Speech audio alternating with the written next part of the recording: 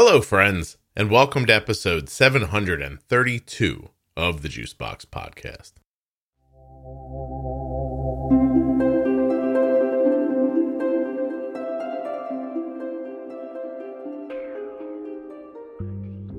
On today's show, we'll be speaking with David. He's had type 1 diabetes for quite some time, and he enjoys jumping out of airplanes.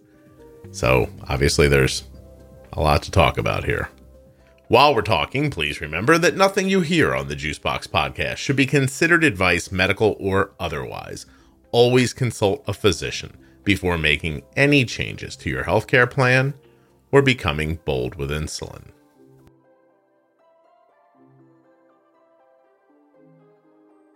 If you're a U.S. resident who has type 1 diabetes or is the caregiver of someone with type 1, I wish you would go to t1dexchange.org/juicebox, join the registry, and take the survey.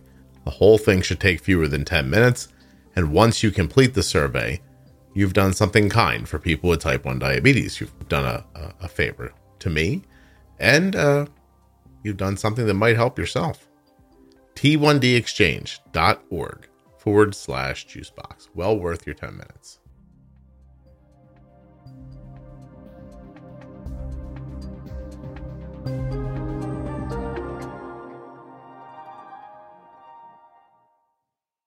Today's episode of the Juicebox Podcast is sponsored by Omnipod, makers of the Omnipod 5. Learn more and get started today at omnipod.com/juicebox. The podcast is also sponsored today by Dexcom, makers of the Dexcom G6 continuous glucose monitoring system. Find out if you're eligible for a free 10-day trial at dexcom.com/juicebox. Hey, Scott, my name's Dave. Let's see, I'm 41 this year, going to be 42 very soon in March, and I am a skydiver and a diabetic. All right, now we're on to it. How do you end up being on the podcast? One of my friends whom I skydive with has her wife was on your podcast. She's diabetic. And so we got talking about things. She says, "Oh, my friend has a podcast. You should really check it out." So I found you through her, and here I am. Oh, that's cool. Yeah, Dave. I just said we like there's a big operation going on over here. It's just me. But yeah, I was just trying to find people who do things, they're a little more exciting, outside the norm a little bit. And I think flinging yourself out of an airplane qualifies completely. So, well, tell me first, how old were you when you were diagnosed? So a funny story. I was actually diagnosed at midnight on my 12th birthday. My mother was luckily a pediatrician. So she kind of caught all the signs. And the kicker, the final end breaking point was that I slammed 3 2-liter bottles of water within 5 minutes. And she's like, "You know what? I think I'm going to take you to the ER right now." So we went down and they checked me in, and I got my diagnosis right at midnight on my birthday when I was 12. Any other stuff going on, or did the 3 bottles of water just like send your mom into overdrive? No, the 3 bottles of water and, constant urination, of course. And I was a skinny guy to begin with, so I wasn't putting on weight. Right around adolescence, you're supposed to start packing weight on and changing. I was not doing any of that stuff. I was still a skinny, tiny little boy. I think I weighed 50 pounds. Wow. So something was kind of up. So they took me in, checked me out, and my blood sugar was astronomically high. It was the highest the hospital had ever seen. I think I clocked in around 1,200. That's pretty high. Maybe 2,200, something like that. It was ridiculous. Wow. Did they sing happy birthday to you in the ER? Yeah, ironically, they did. Yes. See, what I did there, Dave, you didn't see it, but I put myself in the minds of adults who are trying to imagine what kids want, and that's what I came up with. I would not have done that if I worked in the ER for you, by the way. I would have pulled you aside and said, "Hey, Dave, well, this sucks, huh?" Yeah, pretty much. I did get a lot of that. Get a lot of that. Oh, my gosh. So, unexpected, meaning is it in the family? No, not at all. So my mother experiences some hypoglycemia every once in a while, but she just attributed that to diet. Nobody else in the family history had diabetes ever. We went back generations. My uncle thankfully keeps all kinds of history on the family and everything. And Hmm. it was pretty wild that it just popped up. Did you find any autoimmune aside from diabetes, hypothyroidism, celiac, anything like that? No, No. Wow, Dave. About rolling unlucky days. I'm pretty lucky. Yeah, look at you, man. Wow, Living big the dream. winner. Big winner. That sucks. How was it growing up? I mean, I didn't do the math, but you've had diabetes like 29 years. Is that right? Yeah, for real. Wow. So it was very difficult. Yeah. My life was just compounded. It was crazy. So the year before, I lost my older brother, he and I were very, very close to each other. And he passed away unexpectedly. So I was dealing with that. And then we got diabetes the very next year on top of that. And that kind of sent me spiraling down a rabbit hole. And then the very next year, I lost my grandfather. So 11 through 13 was not my jam. No kidding. I turned quickly to drugs and alcohol to relieve the stress of things. And again, abandoned my diabetes for the most part. You know, I took insulin because I had to, but I wasn't keeping track. I was running 300-400s all the time. My A1C was around 11 Okay. for most of my teenage years. And I finally got serious with it and buckled down. To put things in perspective, technology had come so far, but I was still using the old one-touch meters with the very large test strips, and you had to put like a gallon of blood on them, Mm-hmm. even up to 2004 or 5. No, really? Yeah. Wow. It was You just didn't. I was in a very bad place. Yeah, it sounds. So I don't want to do. I'm not going to ask you to dig deep, but your brother, medical or something else? No, something else. Okay.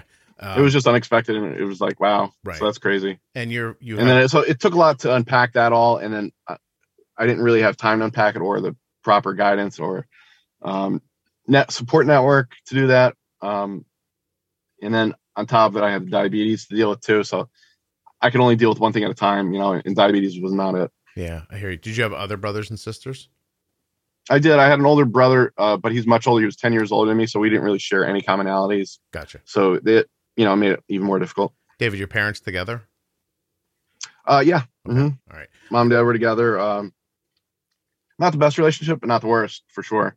But then when I wasn't even out of high school yet, and my father he had an aneurysm, took a massive stroke, and so he was basically a vegetable for a very long time, for at least 10 years after that. Okay. So I had to deal with that, and life just piles it on, you know. When it rains, it pours. Dave, I like how you think you were coming on here to talk about skydiving.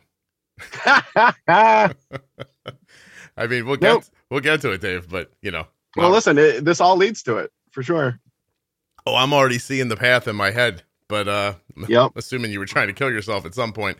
And but okay, so when did the drug use start? How old?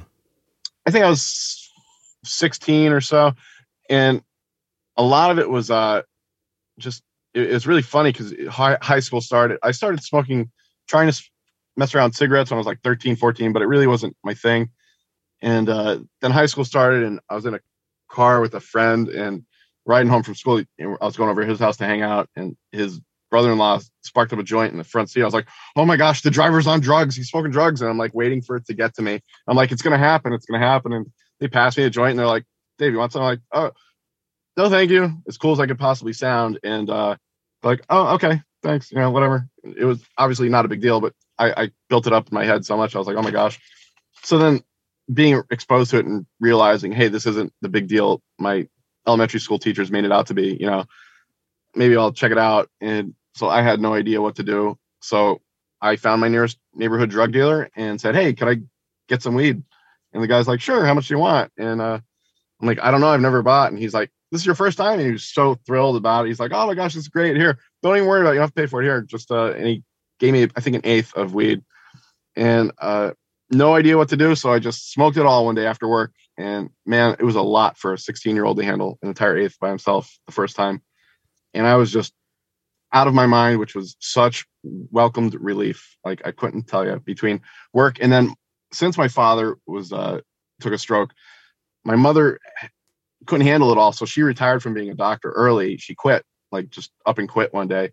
So we had no money. I was working 2 or 3 jobs trying to, help give my money to my family so we can live our lives, and supporting my mother and my father, and doing adult care for him. It was a lot, and it was just a door to step out on the side one day and take a breath, just nice fresh air of nothing, to relax. And it was very, very medicating. Well, your mom walked away from up and quit. I got diabetes. Then my brother passed away. I got diabetes, and then my father right before my father took a stroke, maybe like a month before he did. She's like, I can't do this anymore. She was just getting slammed and taken advantage of by her hospital, just very outright. And she's just like, I'm not doing it anymore. And she had enough dealing with everything else, so that was her breaking point. Wow, that's insane. Yep.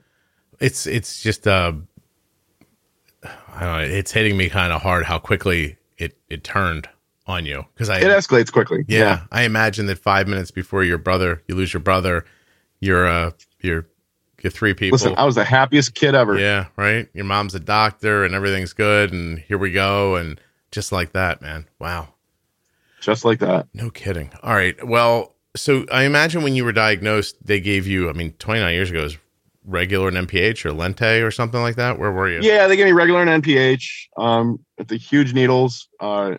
And I took the shots very well. Like, the nurse was like, here, practice on an orange, and you can practice on me. And so I did that. She was like, I think you're ready. And I was so excited, thankfully, about taking a shot. I was like, this is so cool. So I just jammed it in my leg, like a stabbing a knife, and just did it. And I was fine with it. It didn't matter. And plus, being around my mother, she's around the hospitals the whole time, the environment. I was very used to the medical environment. So it wasn't a huge step for me. But what about so management back then just was sort of, would you shoot in the morning and and before dinner? No, I just shot before every meal. You were giving yourself insulin before every meal. Yeah. Mm-hmm. But I wouldn't take correcting doses. Like, if I had an apple or something between breakfast and lunch, I wouldn't cover for it. Okay. How did, I realize it's a completely different time in management, but how did you see your care back then? Like, I imagine, was your mom involved, or did she? She tried to be, but she was a pediatrician, not an endocrinologist. Right. And so she started attending conferences for diabetes and try to learn more about it, because she didn't really know much about it herself. Right? Because it wasn't her field. So she did the best she could, dealing with everything and trying to learn a whole new field of medicine, but it was not sufficient at all. And then she tried sending me to, I lived in a very rural part of Pennsylvania, northeastern Pennsylvania, and we didn't have the best doctors there, so everybody was kind of guessing and shooting. They guess now and shoot around now, shoot from the hip, but it's come so much farther now. It's more accurate. But back then it was like, well, you got to take your shot, Dave. Well, let's try this amount, see how it works. And I wasn't really interested in anything. Testing was the key back then. They said, test yourself as much as you possibly can, so you can know your sugars and correct and everything. I just wasn't having that. Right. I'd actually backlog my meter so when my mom came home from work, she would check it and see the date and time that I checked myself all these times. And it was playing hooky a lot with that kind of stuff. Right. It's interesting, isn't it, that while the management of diabetes has changed so drastically over 30 years, the doctor's understanding of current management, the percentage of doctors is probably going up a little bit, but it's not overwhelming. Like, there's still, it really isn't now. Yeah, there's still I've had to. I'm sorry. I've had to fire many endocrinologists. Yeah, well, it's a weird road. Did the drug use escalate, or was it just weed? Not really. I kept myself in check, because it was one of those things where I'm like, I'm very aware I'm using this medicinally. I'm not gonna. I get wrecked at like every morning before high school, so I could deal with the day. But it was never anything more than minor drugs and alcohol use. Were you managing? I wasn't out there doing crack or anything. No crack, David? Not no crack. Good for you. Look at you. Everybody has to have their limit. Yeah. By the way, I'd just like to say here, if you use crack and you have type 1 diabetes, please email me. I would love to have you on the show. And I'm not kidding. Okay. So are you managing stress with the weed, or are you overwhelmed? Yeah. How did it feel to not be high, I guess, is the question. It was just awful, because I didn't have, it was like a nice constant massage every time I was high. I kind of felt, relaxed. Okay, I could deal with this. I'm handling stuff. But other than that, I was up tense. I was, worrying about so much stuff. My mind was scattered when I wasn't medicating myself. And it was a tough time. And like, you had to face reality. My brother's not here. I have a incurable disease that's going to eventually potentially kill me. And my life is pretty much bottom of the barrel right now. Yeah. And your blood sugars must have been high too. So, for sure. Yeah. Yeah. I mean, I think I was tested 150 once and I felt super low. Right. I was like, my blood sugar is low. I need something. And I tested myself with 150 and I was like, oh boy, this is not good. Yeah. It happens too. Like, it happens to people now. It's going to happen to you. If you've had significantly high blood sugars for a while, your body gets accustomed to it. And then even a normal blood sugar could feel like you're 30. And right, yeah. And that's a real feeling. It's like, just because your blood sugar is 150 and you're not in mortal danger doesn't mean you're not dizzy or disoriented or whatever comes with it. Right. That varies from person to person, of course, but that's really crazy. So, wow. You just sound like you were all alone. I really was. Yeah. You get out of high school. Okay. Did you graduate? I did. Yeah. I went to a prep school. I graduated with a C, I think. And I ended up going to college out of state in New Jersey. And I kind of rethought things and stepped back a little bit and said, I really need to get my stuff straight. So I did really good my freshman year. I got a 3.98 and then GPA. And then I found my social circle and let it go. And my diabetes got the better of me. And I started falling into old ways. And my next semester was a little bit less. And then the semester after that was 0.98 GPA, 0.98. It was just a awful time. Yeah. So do you think struggling a lot with financial, situations and diabetes? I remember I ran out of my regular insulin and just not for any other reason than I think I was just getting lazy and not caring about it and giving it the right attention. And I didn't realize I was running out. So my mother would ship it from the house to the pharmacy there. And, we didn't even think hey, why don't I get a doctor in our school? My mind wasn't on that level where I was able to focus on things like that to make those judgment calls. And so she would ship my insulin from Pennsylvania to New Jersey. And there was about a week I was living on just NPH, timing it right and overlapping my doses just so I'd be able to eat lunch and dinner and stuff like that with no regular. At what age did you start using faster acting insulin? 2000. Probably, was it around the time about when you upgraded your meter, or was it prior to that? No. I think 2007. Okay. Wow. I started using fast acting. Yeah. So I moved down to Philadelphia in 2005 and for work. And I got tired of running home again. Like my mind just wasn't right. So I was running back home to see my endocrinologist in northeastern Pennsylvania, 2 hours away, instead of just going to a Philadelphia doctor, getting a Philadelphia doctor who's worlds ahead of any of these people that I was seeing and getting everything straight. But one day I just had enough and I was like, it clicked. I was like, why don't I just do this? So I pulled the trigger. I went down and I saw an endocrinologist and he wouldn't see me. It was a top rated doctor, a Philadelphia endocrinologist. He made #1 list on some magazine, whatever. He wouldn't see me because I was not on a pump. He only saw pump patients, which kind of grinded my gears a little bit. Mm-hmm. But I'm sure my A1C didn't have anything to do with it either. But so he pawned me off to his head nurse or whatever to see me. And she was really she was sharp, man. She was so sharp. She was much better than any of the doctors back home that I had seen. Okay. And she walked me. She's like, Dave, this is trash insulin. You got to get rid of it. Use this stuff. She gave me a bunch of free samples. She ordered me tons and tons of insulin, saying I was taking like 70 units a day, like prescription wise. So I'd double up on my insulin and have backups and stuff. And she got me all straightened out with everything. And that's where I turned the page a little bit. 2007 in Philly. Yeah, 2007, right? Okay. So then I saw her and things started getting infinitely better. But then she noticed, hey, all my wicked ways are catching up to me. So I was spilling a lot of urine, protein out of my urine. She's like, you got to go see a kidney doctor, get checked out. So I found out I had only one kidney working, roughly, because of my terrible diabetes treatments. And so I got straightened out with the kidney doctor a little bit. I got straightened out with my eye doctor. I had to get my eyes started going, so I got the laser treatments. I had to get injections in both eyes, and that was in like 2008.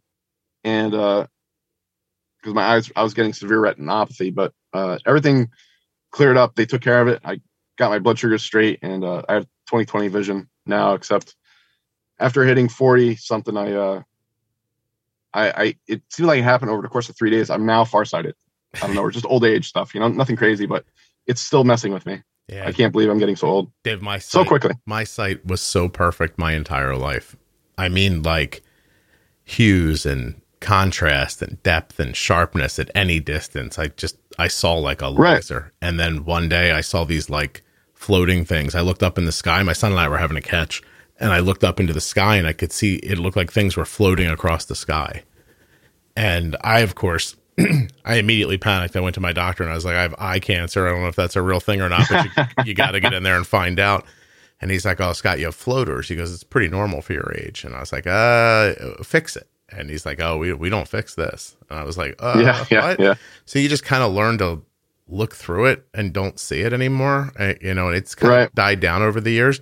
But then suddenly the next thing that happened was like, I couldn't see my phone in front of my face anymore. And I was just like, I can't focus on the phone. And I had to get glasses for reading, and it's a bummer how quick it happens. And you were, but you're dealing with all this other stuff. So tell me first, how did they treat your kidneys? So they wanted to do they wanted to see, I was going to Jefferson University Hospital, who's very respected in the community. And they're like, well, we need you to try out all these. So it's very convoluted. The doctor they sent me to was just about to retire and move to Florida, like within like a couple months. So he's like, I'm not going to start you on treatments if you're not going to be my patient. He goes, here, take this. Like, it was basically a diuretic that flushed out all the potassium out of my system because my potassium was very, very high. Mm-hmm. He goes, I'll put you on some pills and just slam this potassium 3 times a week, and you're going to poop your brains out essentially. And that's how I managed it for 3 months until the new doctor came in and said, we need to get you on a statin. We need to put a water pill on you. We need to mess around with your dosing.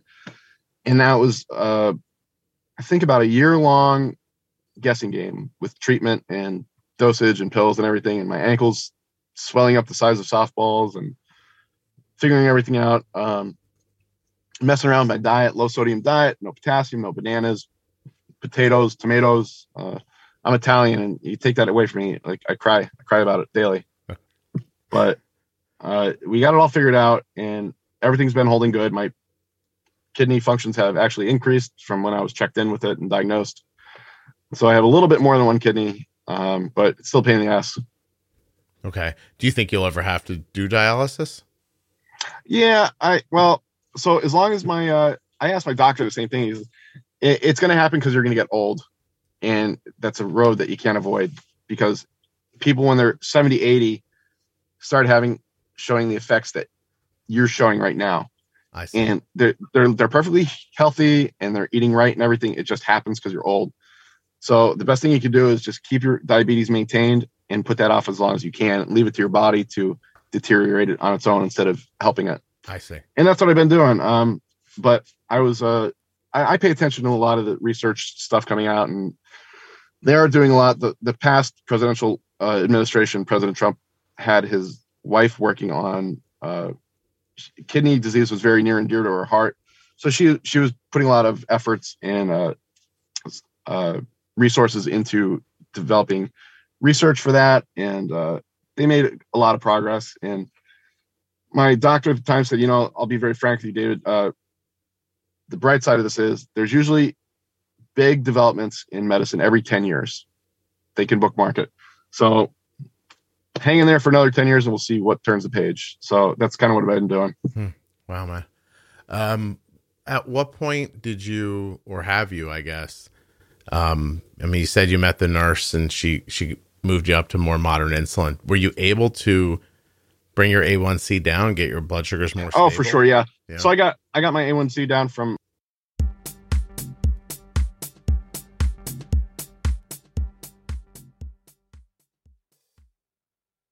Guess what, friends? The Omnipod 5 automated delivery system is here. It's available.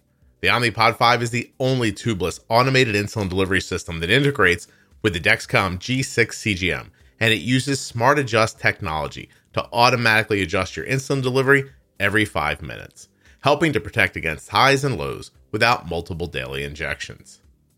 Omnipod 5 is currently cleared for people with type 1 diabetes ages 6 and older.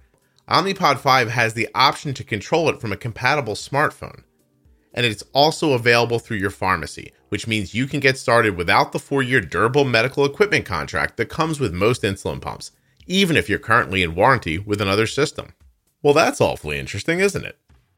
To get started today with Omnipod 5, go to omnipod.com/juicebox. For full safety and risk information, a list of compatible phones, as well as clinical trial claims data, go to omnipod.com/juicebox. And if you're not quite ready for automated insulin delivery, go check out the Omnipod Dash at the same link, because you may be eligible for a free 30-day trial of the Omnipod Dash. Full safety, risk information, and free trial terms and conditions are also available at my link, omnipod.com/juicebox. My daughter Arden is out today. She hasn't been home for a number of hours, and I can see her blood sugars while she's not here. I'm able to do that because Arden is wearing the Dexcom G6 continuous glucose monitoring system. So right now, Arden has a little device on her. It's talking to her phone. Her phone is sharing her information, and my phone is receiving it. Actually, up to 10 people can share Arden's data if she wants. At the moment, I'm watching a small miss. Looks like she didn't pre-bolus quite enough for a meal. Her blood sugar went up. I'm seeing it being taken care of, and I'm watching it come back down. None of this is stressful because not only does the Dexcom G6 show me the number her blood sugar is, but it shows me the speed and direction that it's moving in with directional arrows. Between the arrows and the numbers and the graph, I feel very comfortable at the rate that Arden's blood sugar is coming back into range. Not only is this great for safety, but it's great for learning. We'll use this information to go back next time and make a better decision with insulin. You can get started today at dexcom.com/juicebox, and you may be eligible for a free 10-day trial of the G6. You can also find that out at my link. These are our results, and yours may vary, but looking into Dexcom is a no-brainer in my opinion. Let me just tell you the rest, and then we'll get right back to David. Here it is. It's super simple. Supporting the podcast can be done in a number of ways. You can share the show with someone else, leave a great review where you listen, subscribe or follow in a podcast app or other audio player. Or you can click on the links for the advertisers. There are links in the show notes of the podcast player you're listening in now. And if there's not, if your podcast player is like a weird one and it's not there, you can also go to juiceboxpodcast.com and click on my links. When you do that, you are supporting future production of the Juicebox podcast. Omnipod.com/juicebox, Dexcom.com/juicebox, juiceboxpodcast.com. And don't forget to take that survey at t1dexchange.org/juicebox. I appreciate you checking out the ads. Now let me get you back to David.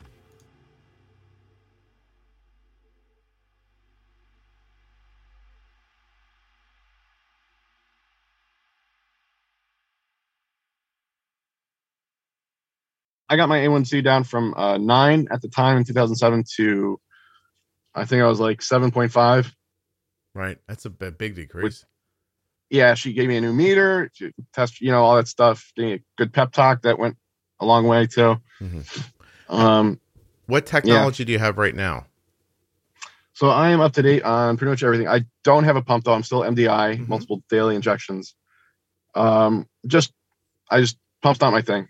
I've looked it over and done my due diligence, and it's just not for me. But I have a Dexcom CGM, and I have I forget what my meter is actually. I use it so infrequently. Well, but I calibrate my Dexcom with it, and that's about it. Right? Is it a good? Listen, as long as it's an accurate meter and you're calibrating, it is. Yeah, fine. For sure. What do you have? The G5 or G6? G6. G6. Okay. All right. So you have a CGM, your MDI, your A1C's in the 7s now. No, it's in the 6s. It's 6.3. Look my last one. That's wonderful. Congratulations. I attributed that a lot to my wife. I got married in 2013. She's like, listen, you're gonna be sticking around for a while. If we're gonna be building a family, you got to get your stuff together. It's like, all right, deal. So so ironically, in 2010, I met my wife, and I was on a date. I was like, oh, sorry, I'm not doing drugs here. I'm a diabetic. Shooting my shot before dinner, and she's like, oh, that's fine. My father's a diabetic. I'm like, really? So she was grandfathered into the whole situation already, which made it super duper easy. And she's like, hey, take your shot. Did you take your long acting? You take your nighttime dose? Do you need tablets? Like stuff like that. She had tablets in her purse already, like for her dad. Like, so it was a nice transition. David, you're making me a little sad. I don't think you realize it. I'm seeing your life like this. I'm seeing tragedy in your family. I'm assuming rocked you and your mother. Then another tragedy comes along. It hits you guys again, puts your mom in more stress. She's probably got to make a decision for her own sanity and for what's most emergent, which I assume is your dad's care. And then she quits her job. And then your life gets, you talked about prep school and high school, but money problems in college. So now I'm feeling. I had money problems all my life. Oh, did you? How'd you get into prep school with money problems? So my mother was a doctor the first year of prep, and then I worked 3 jobs through high school to maintain the status of the school. Oh, geez, you should have dropped out. Yeah. But then you meet this woman in 2010, and she's kind of all the things that I imagined that young David needed. Yeah, 100%. Yeah, 110%. Yeah. Hey, you bummed me out, man. What are you doing? Yeah. The whole thing looked like a Hallmark movie to me for a half a second. I was like, uh-oh. Right. I'm going to cry. I don't even know you. You don't even listen to the podcast. Don't cry, Scott. Dude, you don't even listen to the podcast. You don't even know me. You'd be like, what am I into here? But that's, I appreciate you sharing this. It's really, it just can't be said enough that your situation is more common than not. And I think that sometimes the people who have been listening to the podcast for a long time, who are doing great, probably think like, oh, this is what everyone does. But I'll tell you, if I got diagnosed today, my life would be easy street. I'd be like, oh, okay, I have diabetes, no problem. My wife's there to support me. I have a support staff. I have the online community. Listen, back in 1998, online didn't really exist, especially for impoverished David. Not at all. Who could barely afford lunch. So we have all these good Facebook communities who are very strong and very knowledgeable.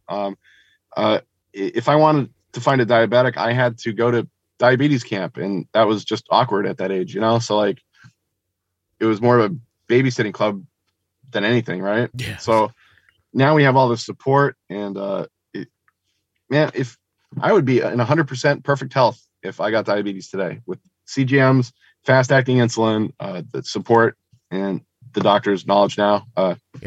It's a different world. Everything that you need exists now. Right. Not to say that it's not a battle. It still is. It's a tremendous battle for anyone. Oh yeah. And everything that exists now can get better and should. But right. I'm saying specifically compared to 30 years ago. Oh my gosh. Light years ahead. Yeah. It's a different world really. And it's not something that got gradually better like bicycles. So they added a spring here. They added a softer seat. No, diabetes jumps like magnificent advances, not by kind of getting a little bit better here and there.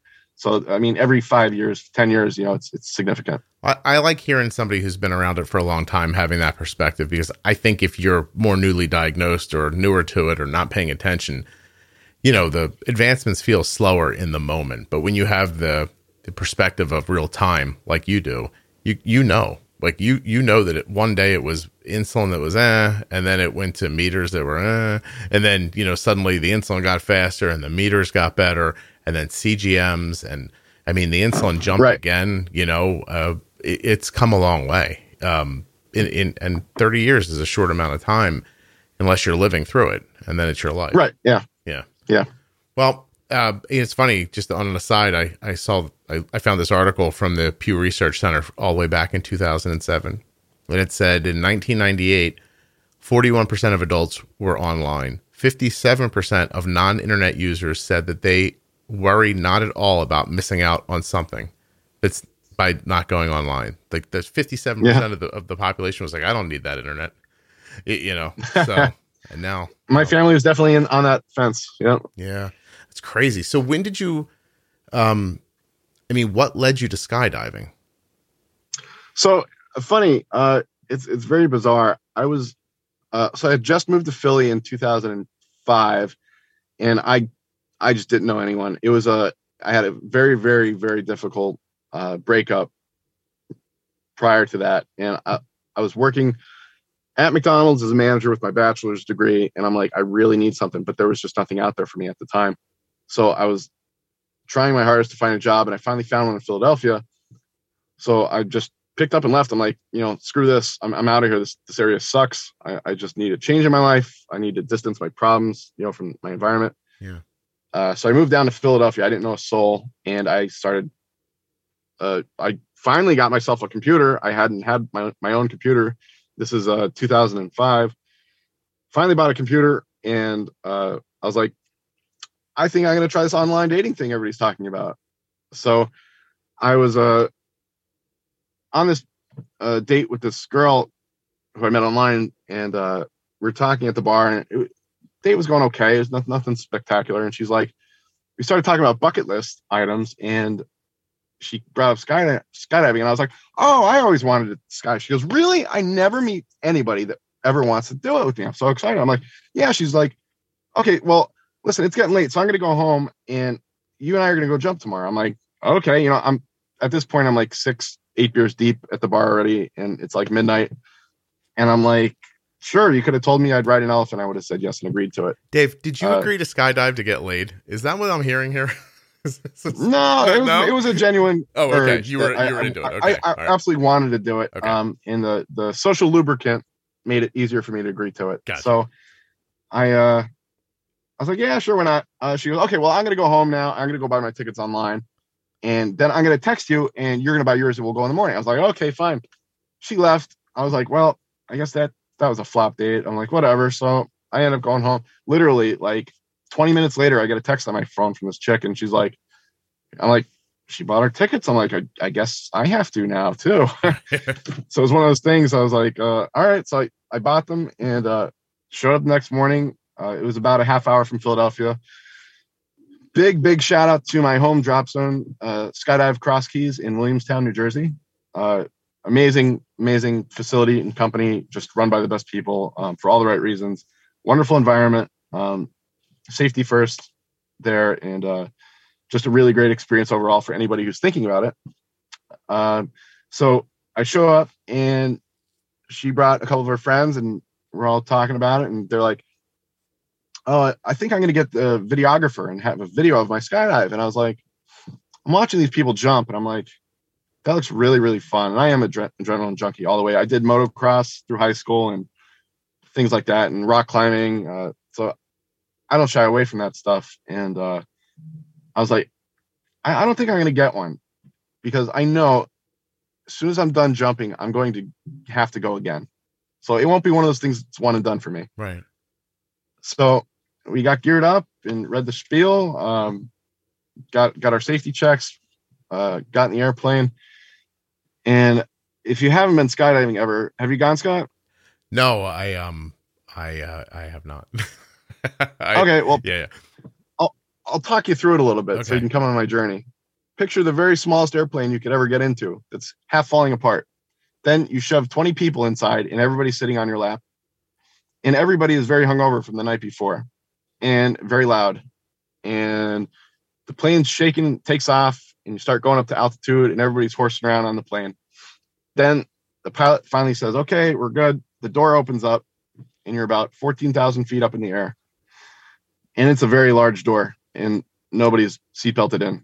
It's really crazy. And you look out and you're like, wow. And then somebody climbs out of the airplane, jumps onto the wing, and then skydives off from the wing. The whole plane shakes, rocks back and forth from the weight distribution loss. And the guy looks at me, he goes, all right, you ready? He clicks me in and I'm like, all right. And then we go out of the airplane and it was just, the rest is history for me.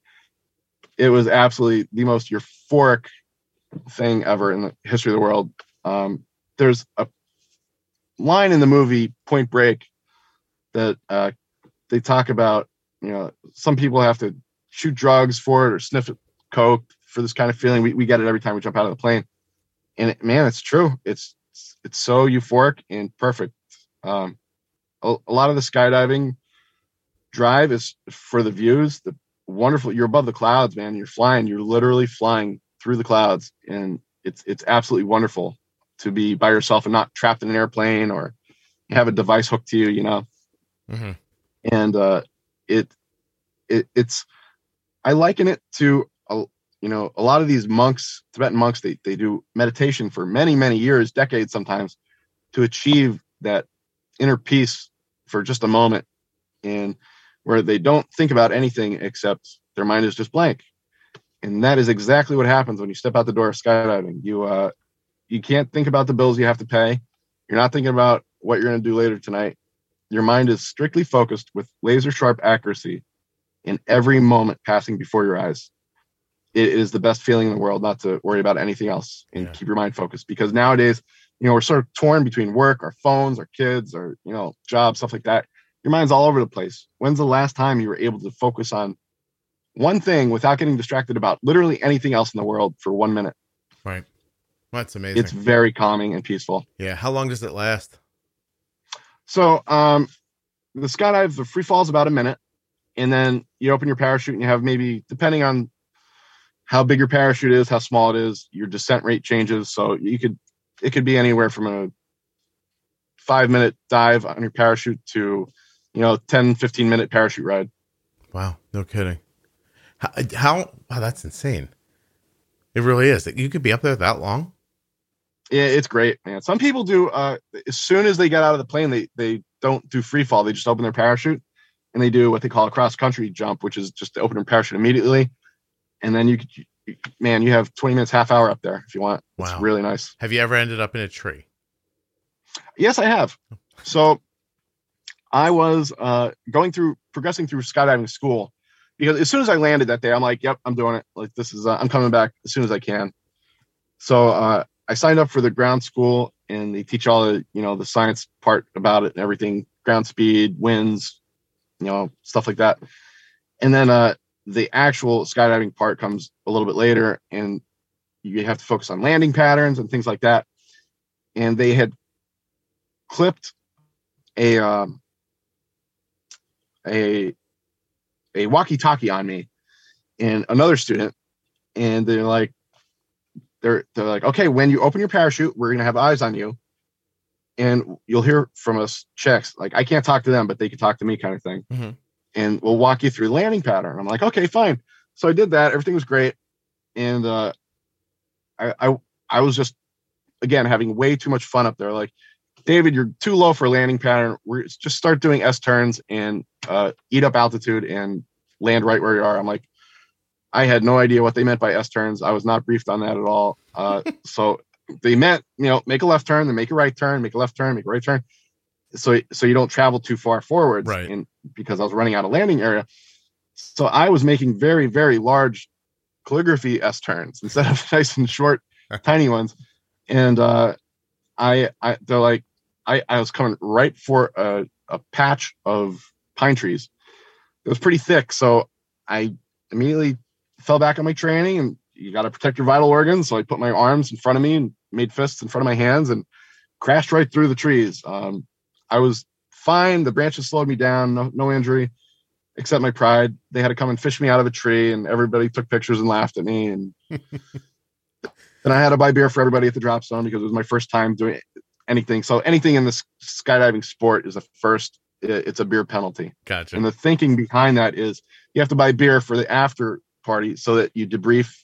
Everybody talks about what you did and they share their stories with it. Right. And everybody learns that way from it, you know, and it's a nice relaxed atmosphere. Well, and it was productive, and I learned a lot about it. And so the next time I went up, I knew not to mess around. So I jumped out of the plane and I opened my parachute and I got my confirmation check, and I didn't eat up my altitude and get close to the ground before my landing pattern started.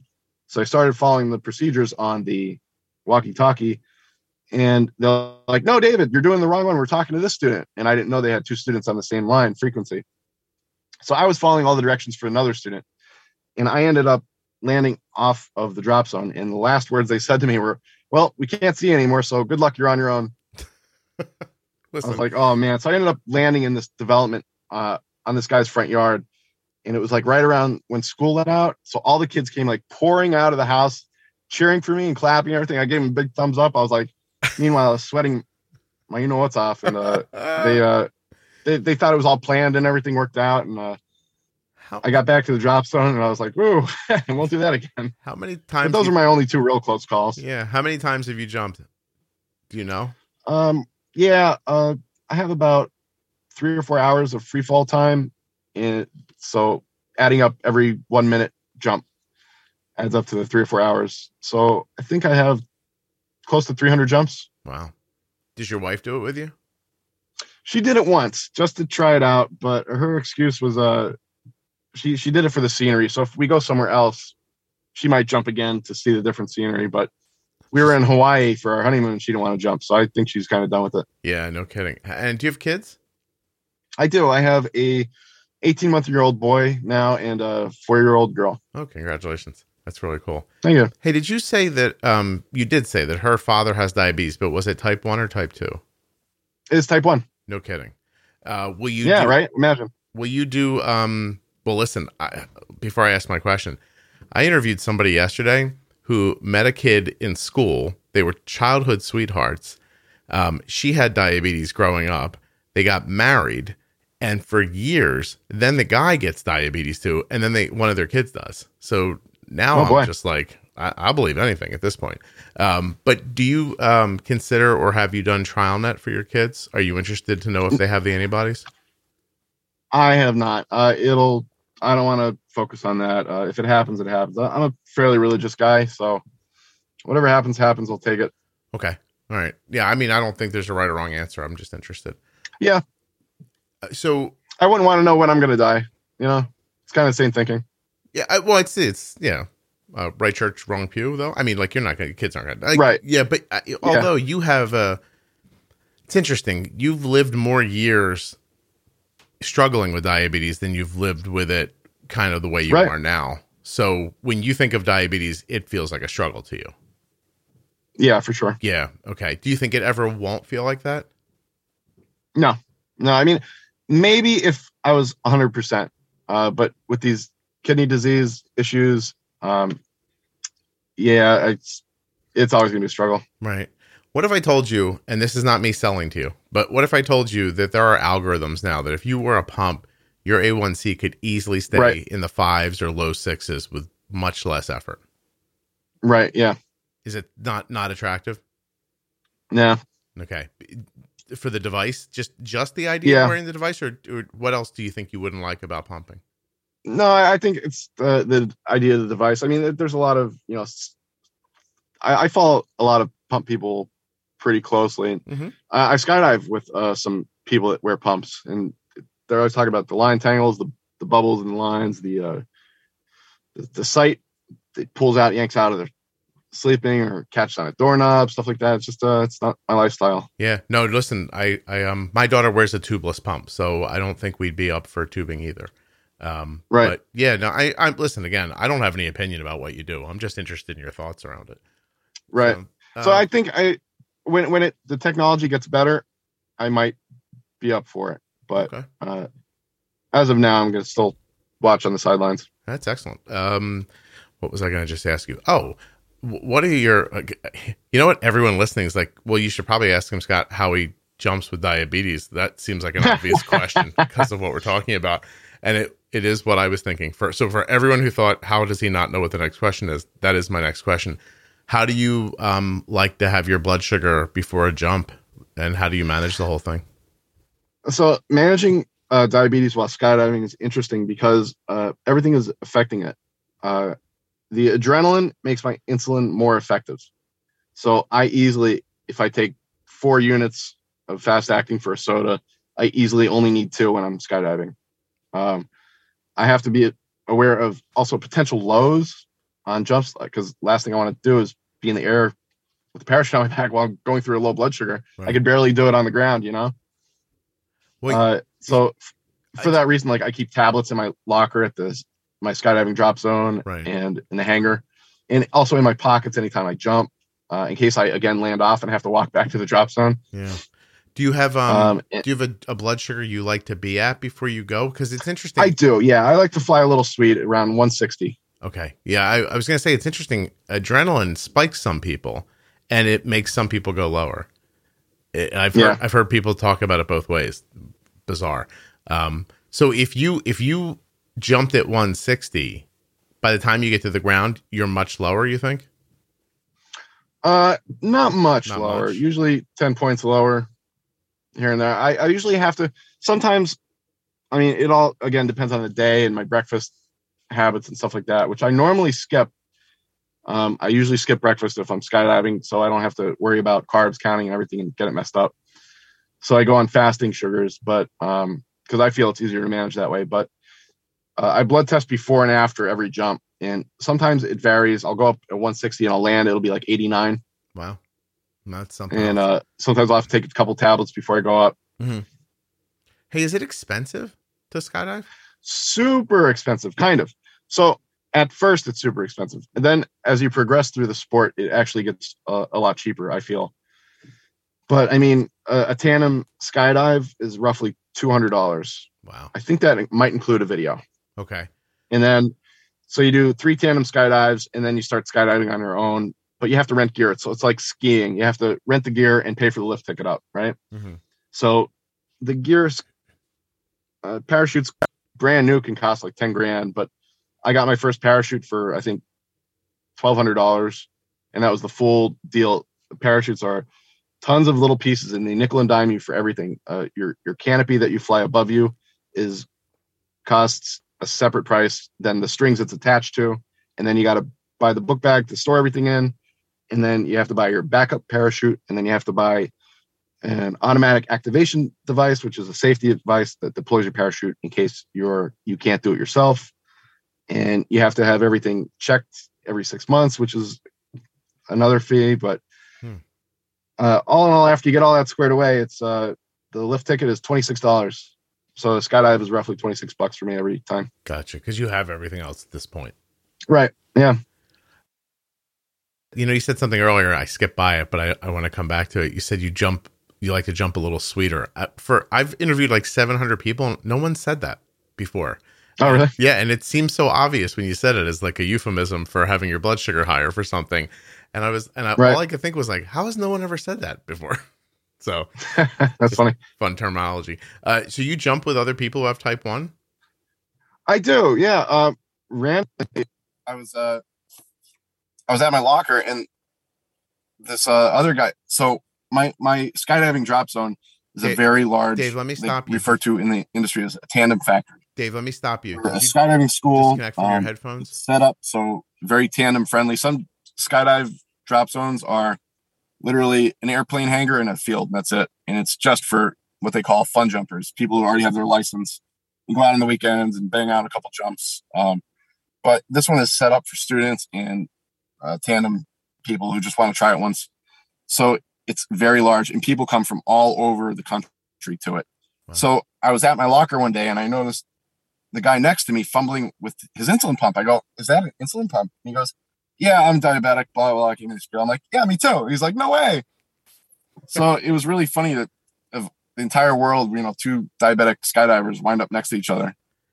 Dave, did your headphones come disconnected? Can you hear me? Scott, you there, buddy? Yeah, your headphones. Did they come unpaired? Oh, Scott, you there? Hey, Scott. Hey. How are you? Hey, there we go. Good. Sorry. No, you started talking about, I asked if you jump with other type 1s and your voice changed. And I thought, oh, his headphones disconnected because you were suddenly coming through a different microphone. I didn't know from where. Then I started realizing you were in your car. I didn't know if it connected to your car or what happened. But yeah, I think it went on safe driving mode. I think it just technology got the better of us. I was just, and then I'm like, he can't hear me. So I started texting through the app, and I was like, I don't even know if he's seeing these or not. So no. Anyway, we worked that out very nicely. So okay, great. Actually, your story came right through, but go over it again just for me. So I saw a guy messing with his pump, and I was like, "Is that an insulin pump?" He goes, "Yeah, I'm diabetic," and he gave me the whole spiel. And I was like, "Me too." And it was very funny in the entire world, that two diabetic skydivers have a locker next to each other. Yeah, no kidding. I have a similar feeling at the grocery store. I don't know if anyone's ever noticed this or not, but you park at the grocery store and then you go and do your thing. When you come back out, the person who's also coming back out is always parked next to you. I guess it's just like an average time in the store. Oh, that's funny. Thing. Do you ever notice that or no? I don't. I'm gonna have to pay attention now. I feel like there's like some synchronicity going on that we're generally unaware of. I don't know. I'm just telling you, watch out for it. You pull in somewhere, somebody else pulls in, there's no one else there. You get out, and the next thing you know, you come back out and that person's there. I'm just saying, either I'm in the Matrix and there's a glitch, or I notice this a lot. One or the other. That's funny. Yeah. But yeah, that is crazy that that you just be. I mean, it's not like there's that many people there, right? No, for sure. Yeah, it's really wild. You guys are you? Do you know each other still? Oh yeah, for sure. We're friends. We jump all the time together.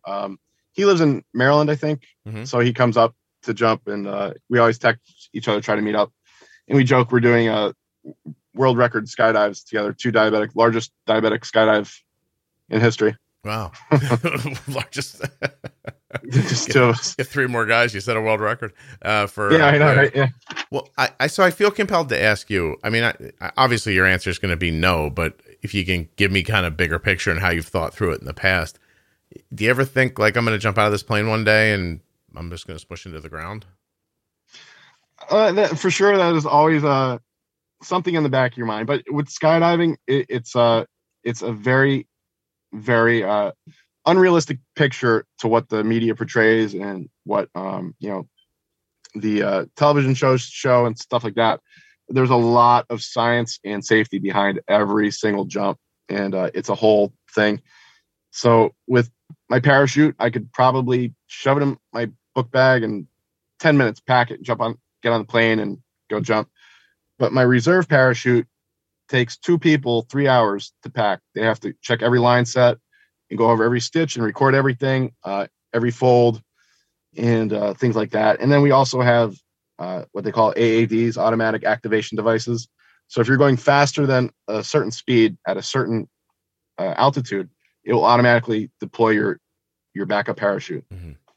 Well, it's happened a couple times to me, but I deployed it myself, not that I wasn't able to, for one reason or another, because malfunctions in skydives are fairly common, but it's nothing that you can't work through. It's very rare that you actually face this real emergency up there. And a lot of it is just through horsing around or not being aware of your surroundings, things like that. Do you remember the first time you pulled your main chute and it didn't work?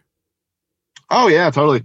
So it's your main parachute is basically on a string, and it comes out the bottom of your book bag with a hacky sack tied to it, and that's your handle. So you pull on the hacky, and you literally pull out your parachute out of your book bag, and it's got a mini tiny parachute on the end of it that catches the wind and pulls the rest of the main parachute out. Okay.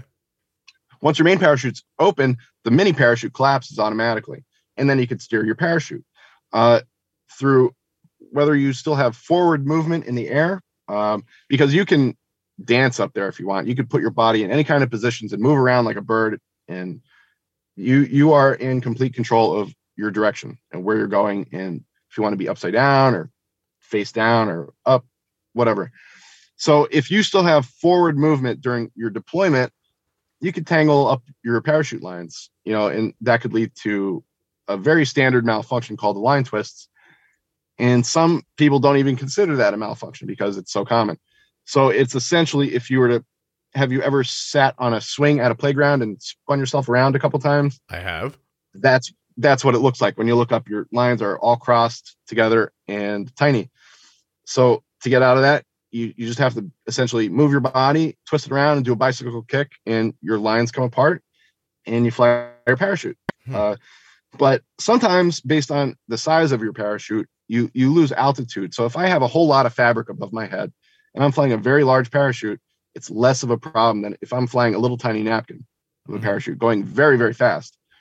So I can lose a lot more altitude based on a bigger parachute. So then that's where the issues come in. Yeah. It's like you can drive a Winnebago, you'll be pretty much accident free. But if you have that same kid jump in a Ferrari, he's probably going to cause an accident real soon, so it's this equipment that you use and that. So my malfunction happened because I still had forward movement in my skydive when I should have just been hanging out, not doing anything, and just deployed my parachute. Okay. I had some line twists and I was like, oh, I have line twists again. Okay, let me try and work out. And then I tried working them out, but then I started getting more aggressive. They started getting more aggressive to the point where I was like a pendulum.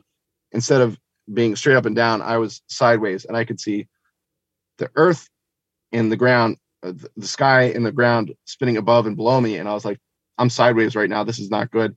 And I checked my altimeter, and usually open your parachute around 5,000 feet, a little bit below the clouds. And then you have until 2,000 feet or 2,500 to figure stuff out. I was getting close to that 2,500. I'm like, well, I guess I'm going to try out this extra parachute I always have.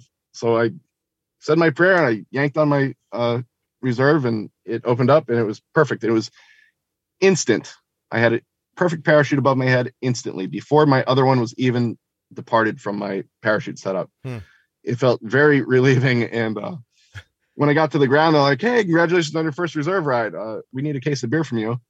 And how was it? And I'm like, I didn't really fly it. Like, everybody's like talking to me like I'm test driving a car. I'm like, I very delicately made turns and inputs in the parachute to get me to the ground. Like, I didn't want to mess with it because it was my only one left. That's something I had. But, have you ever known anyone who's died doing it? Yeah, we do lose a couple people in the sport. It's not often, but I've had about 3 close friends pass away. One most recently, she was on a very large group skydive, and when you're in a very large formation, you got to hang on as long as you can to make the formation. So your open altitude is much lower. They open a lot lower but again, these people are all professionals. They're not just some Joe Schmo that decided to take up parachuting, So she opened up low. She had line twist. She was flying a very fancy small parachute. They got more aggressive, and she couldn't get out of it. I'm not sure if she had her activation device on, because again, sometimes sports parachutes, professionals, you're flying your parachute at the speed that your activation device would open up, Right. Because they're so advanced. So sometimes they turn them off, and she wasn't able to recover from the spin. She was. Yep, I'm sorry. She was older. She was, I think, 65. I was going to ask you about the adrenaline. 2 parts of it, actually. So the one part is, does it ever like diminish or get old, or does it hit you? No, it's wonderful. I mean, you learn to manage it. It's like you can be drunk, 100 times, but your first drunk is much different than your last drunk, right? So you learn to manage the feeling and enjoy it more rather than just experience it. Okay. And then this is a little morbid, and if I'm off base, just tell me so. But no, go ahead. Does it what's the word I want? Does it increase the intensity knowing somebody who's past doing it? Does it actually? No, you know what I mean? Not at all. I mean, if anything, it just makes you step back and instead of just throwing your parachute rig on and jumping on the plane, you walk through your safety checks one more time and farther in depth, right? Because you're like, I just want to make sure it's not going to be my fault if I mess up or screw up, Gotcha. Or get hurt. Well, can you insure yourself against that? Against Well, like I would imagine if you're like a frequent skydiver, like getting like life insurance might not be easy. Oh yeah, right. No, so the we belong to an association through our skydiving sport that everybody has to join up and sign in for, and they provide hospital billing stuff. Like they assist with that stuff. If I fly my parachute into a parked car in a parking lot, they will pay for it. Stuff like that. So they do help, but yeah, I'm not looking for life insurance from anyone anytime soon. So some people have floated the idea. Some entrepreneurs are trying to do skydiving insurance, life insurance stuff, companies, but I'm not one for life insurance anyway to begin with, so it doesn't really affect me. My consideration there was just, I was thinking about the kids, and I'm thinking about my kids actually. I was like, I wonder, like, if I left to do this, if my wife wouldn't be like, hey, you're not doing that. So but it's just, it's a fascinating thing. It's very different to me. The idea of doing it is, I mean, it's outside of what I would consider doing, and so it's just interesting to hear about, honestly. It is. I mean, it's one of the reasons why I enjoy the sport so much. It's not everybody does it, and the people that do it, you connect with them immediately, and especially connecting with people who have diabetes and do it. Like, it makes it even more intense. So I belong to a very small Facebook community group of skydivers that have diabetes, and there's 26 of us so far in the known world, and it's a really close knit community. It's really cool. What's the name of the Facebook group? Skydivers with diabetes, maybe? Is diabetic skydivers? Hold on a second. I'm looking. See if I can find it.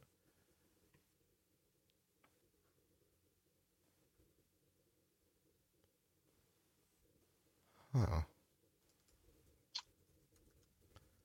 I'm trying.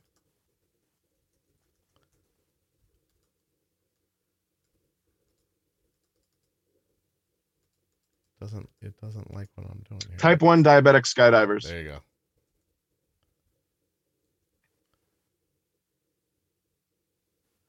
$26 people.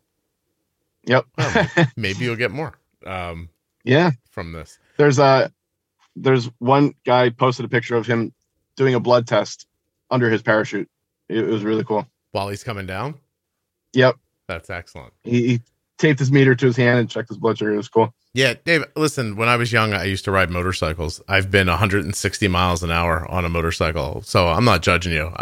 There's something about off the ground that it's my bridge too far. Like, I also, if you told me you wanted to go in a small plane, like, there have been people on here, like, I don't know if you know Oren Lieberman. He's a CNN reporter. He also has Type 1. He was on here, and he was like, it turns out we live pretty close to each other. And he's like, I'll take you up sometime. And I was like, no thanks. It's like, that's all right. And that's funny. And dude, I grew up in the Northeast outside of Philadelphia. So yeah. And I'm still pretty close to you now. And if you were like, oh, I'd be like, it's okay. Thanks.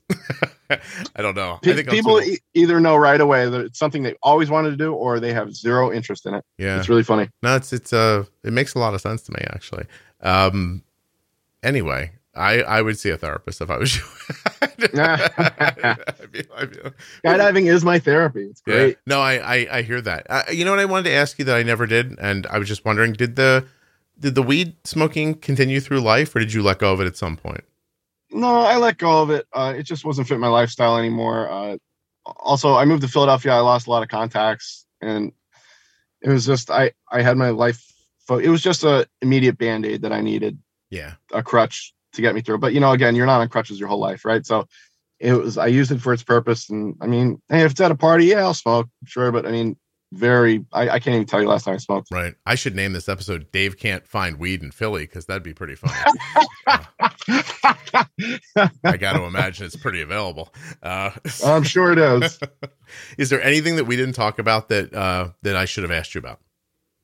So some fun little facts. The FAA recently alluded that having a low blood sugar amplifies hypoxia. And for everyone out there, hypoxia is, your brain doesn't get enough oxygen and you start acting all funny. And it's the closest thing that a non-diabetic can feel to being low blood sugar.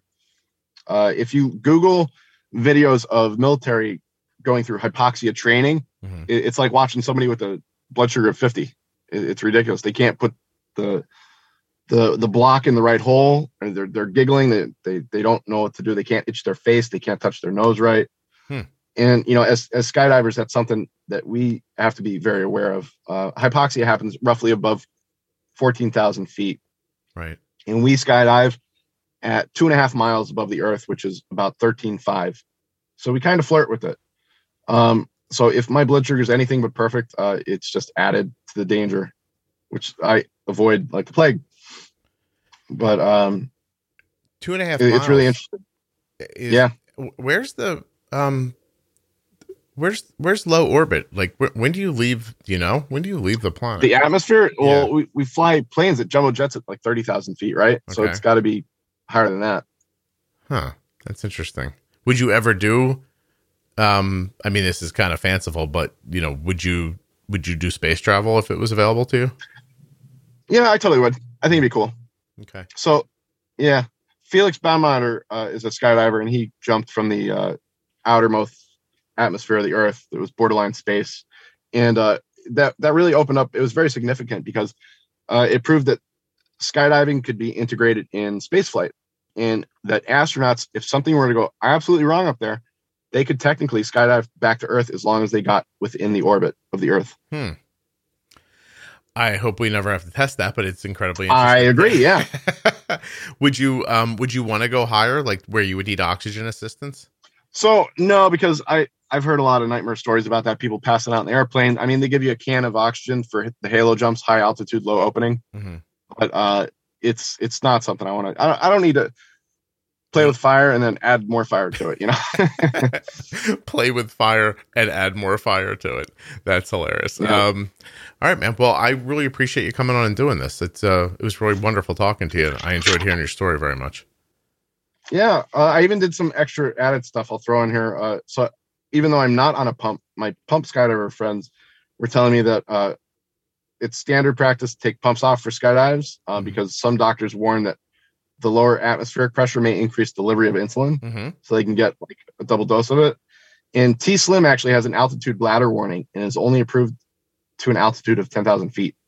Oh, no kidding. Yeah, we have an episode about how to fly with a pump, and it's around all that stuff. No kidding. Yeah, pressurizes the line and pushes, like, you have right. tube pump, and it pushes the insulin through.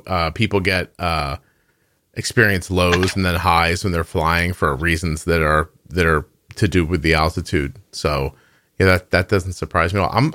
I'm amazed you took notes. You don't seem like a note taker to me, Dave, but this was not. I'm a secret note taker. I appreciate you being prepared. Yeah, man. I really do. Did you have a good time?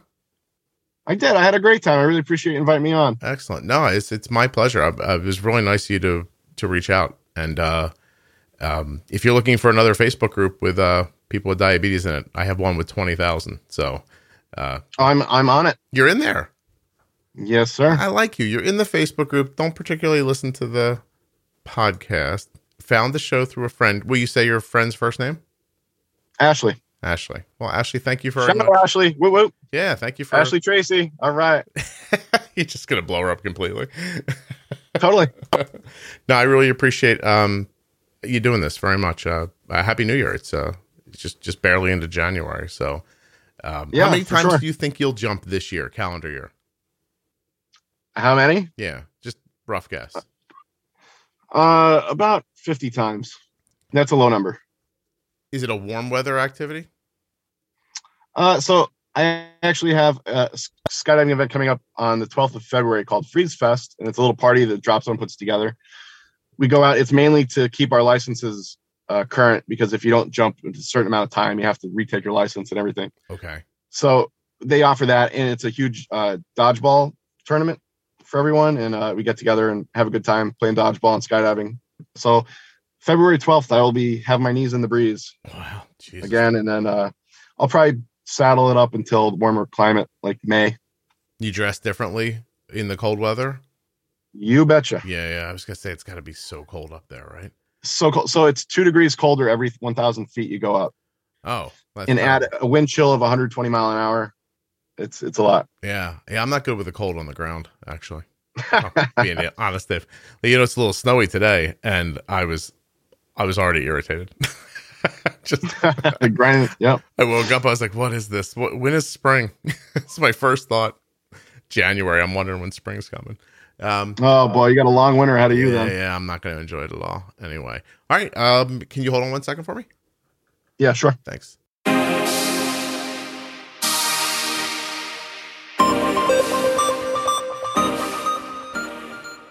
A huge thanks to David for coming on the show and sharing his story with us. And a big thanks to Dexcom, makers of the Dexcom G6 continuous glucose monitoring system. See if you're eligible for a free 10-day trial at dexcom.com/juicebox. And of course, Omnipod 5 and Omnipod Dash are available at omnipod.com/juicebox. You may be eligible for a free 30-day trial of the Omnipod Dash. Go find out. Thank you so much for listening. I'll be back very soon. You know what? I hope you're having a great summer. I haven't said that. I'll be back very soon with another episode of the Juicebox Podcast. If you're listening in a podcast app like Apple Podcasts or Spotify, please follow or subscribe to the show in that app. If you're listening online, please consider listening in an app. And if you love the show and you just can't hold it inside any longer, go tell a friend, a neighbor, a doctor, a nurse, somebody else who you think might appreciate it. And while you're at it, don't forget, right there in the podcast app you're listening in right now, you could probably leave a 5-star rating and a review for the show. I already thanked you for listening, so I should probably just stop the recording. Hey, you know what? Okay.